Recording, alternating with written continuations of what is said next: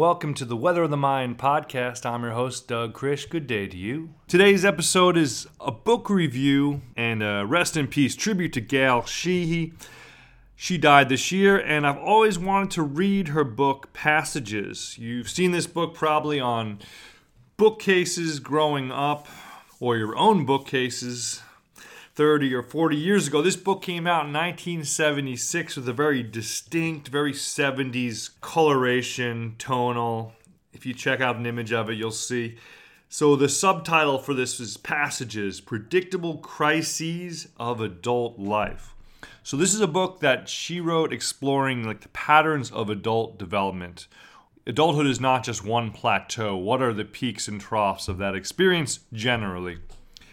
But I also want to talk today about Election Day, just a few little Election Day notes, historical notes.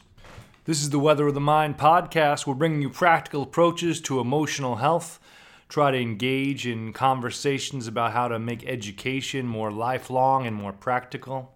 I want to make a note, 2 weeks from now, the next episode will be the title episode from David Foster Wallace's Consider the Lobster, the essay with the same title, Consider the Lobster.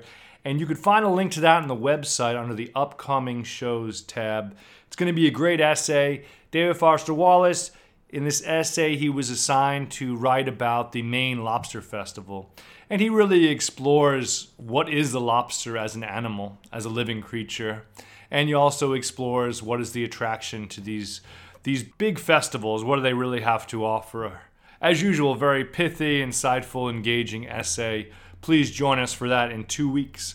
All right, now back to today's show. I am recording this episode just a few days before this 2020 election. No matter the result, it's a big historical day. It's going to have big turnout. It's very exciting. There's a lot of excitement in the air. I almost feel this excitement is a bit distracting to my thoughts. I recorded this podcast yesterday, but it went down too many paths. There was too much stimulation. So I try to rein it in, write a new outline, and come back with it today. But in a few days, we got Election Day, but also this weekend's Halloween. We have a full moon and a blue moon on Halloween, so it's kind of exciting. Energy in the air. And then with Halloween, then you have All Saints Day and All Hallows and Dia de los Muertos. So Dia de los Muertos is a fascinating holiday, and I did my third episode 3 on Dia de los Muertos, and it was considered one of the strongest early episodes of the Weather of the Mind series. So if you want to learn more about Dia de los Muertos, episode 3, check that out. If you want to burn 2 hours and learn a lot about election history, you head over to Wikipedia. You can go from election to election throughout American history. Anyway, so I take my notebook and I wrote down every election. I wrote down who was the vice president, who was the president who won, who was the president and the vice president who lost. If there were third or fourth parties involved, I put them in there. What were the final results and percentage, this sort of thing. But I also made a note of what was the turnout each cycle. Because I wanted to see, because this year is supposed to be a real historic turnout, so I wanted to handicap that. I wanted to think about, I wanted to try to estimate what would be a good goal, what's reasonable. So, if we're looking at turnout, in the early part of the Republic, we're talking about 1780s, 1790s, 1800s. Turnout was kind of low, 20, 30%. But then it really spiked in 1812, got in the 40s, and really spiked in 1828, 57. So it almost bumped into new plateaus, getting as high as in the 80s by 1840. So 80% of potential voters came out to vote. And it would stay in the 80s and the 70s generally through the 1800s, a very politically active period, at least in terms of election turnout. And it drops suddenly in 1904. Maybe we're getting into more modern times, there's more distractions, but things start to shift. And in the 1900s, voter turnout percentages are usually around in the 50s. In the 50s is pretty much the average. There was a bunch of times we got over 60s. The last one being in 1960, 62%.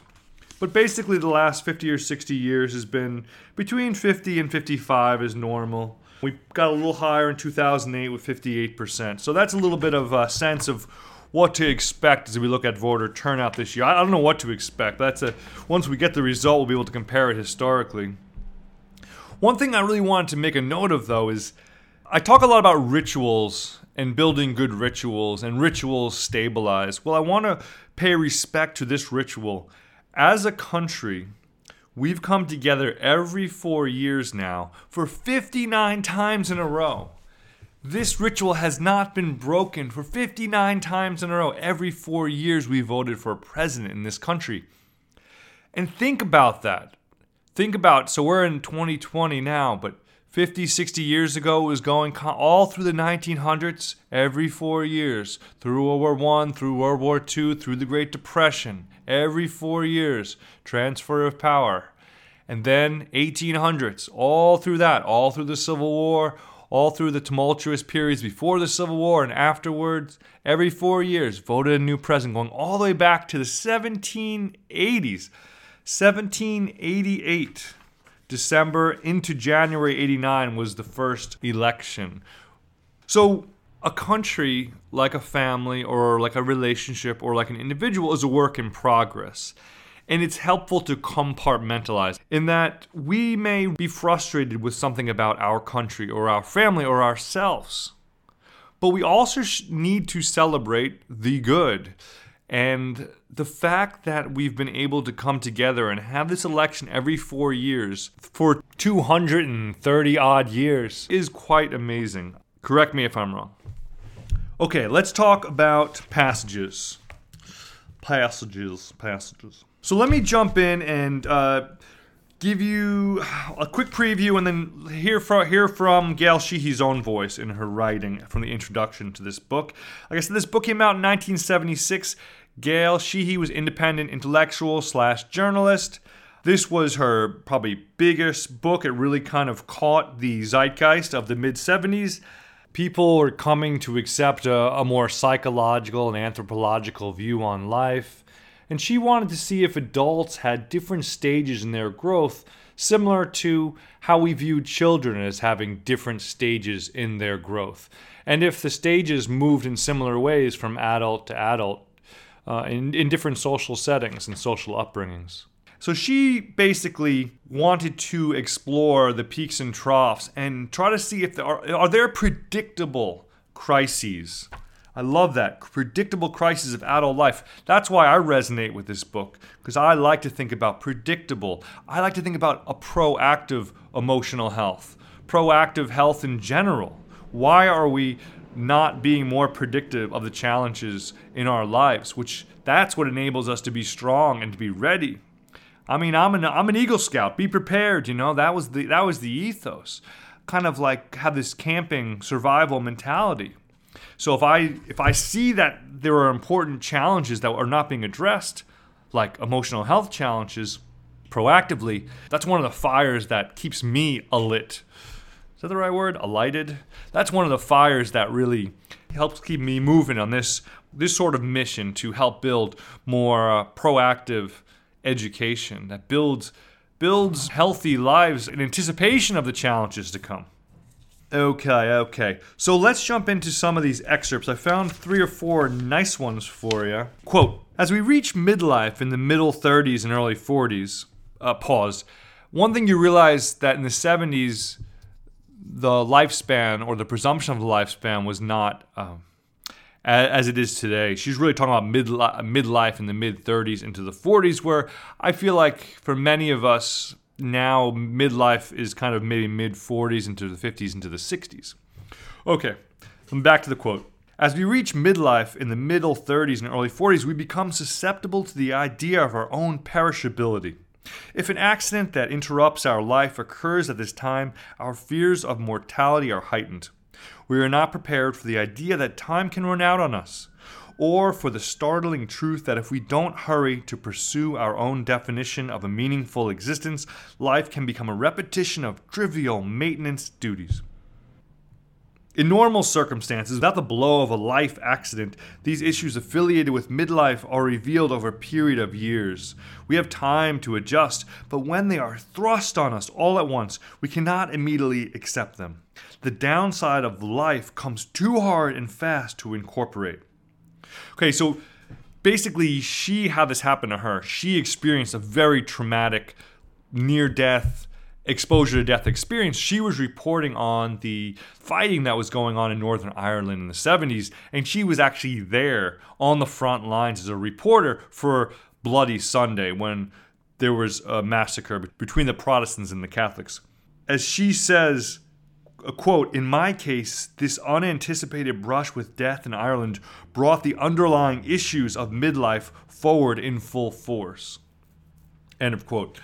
So basically, part of her thesis is that when we have to kind of acknowledge all of life, and that includes accepting our own death as we understand it. And this is a very terrifying part of human life, but it's something that we all must deal with. So she's talking about how we deal with that and kind of come to peace with that. And so she sees death as a very big variable in the midlife crisis, the midlife process. Okay, moving right along. Okay, a few pages down the road, let's jump in here. She's talking about, so she did 115 interviews with people over, I think, a few years, try to get a sense of their life, but try to probe into their internal ebbs and flows. So much of what we see about others is their external. You know, what are they accomplishing? What are their kids? Who are their kids? What are they growing? You know, what are they doing? You know, think about the pictures and think about what people exchange on social media. It's a lot of external.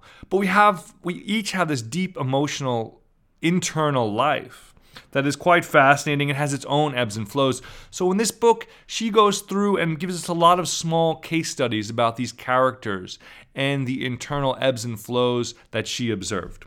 So here she is, quote, "The more I interviewed, the more I noticed similarities in the turning points people described.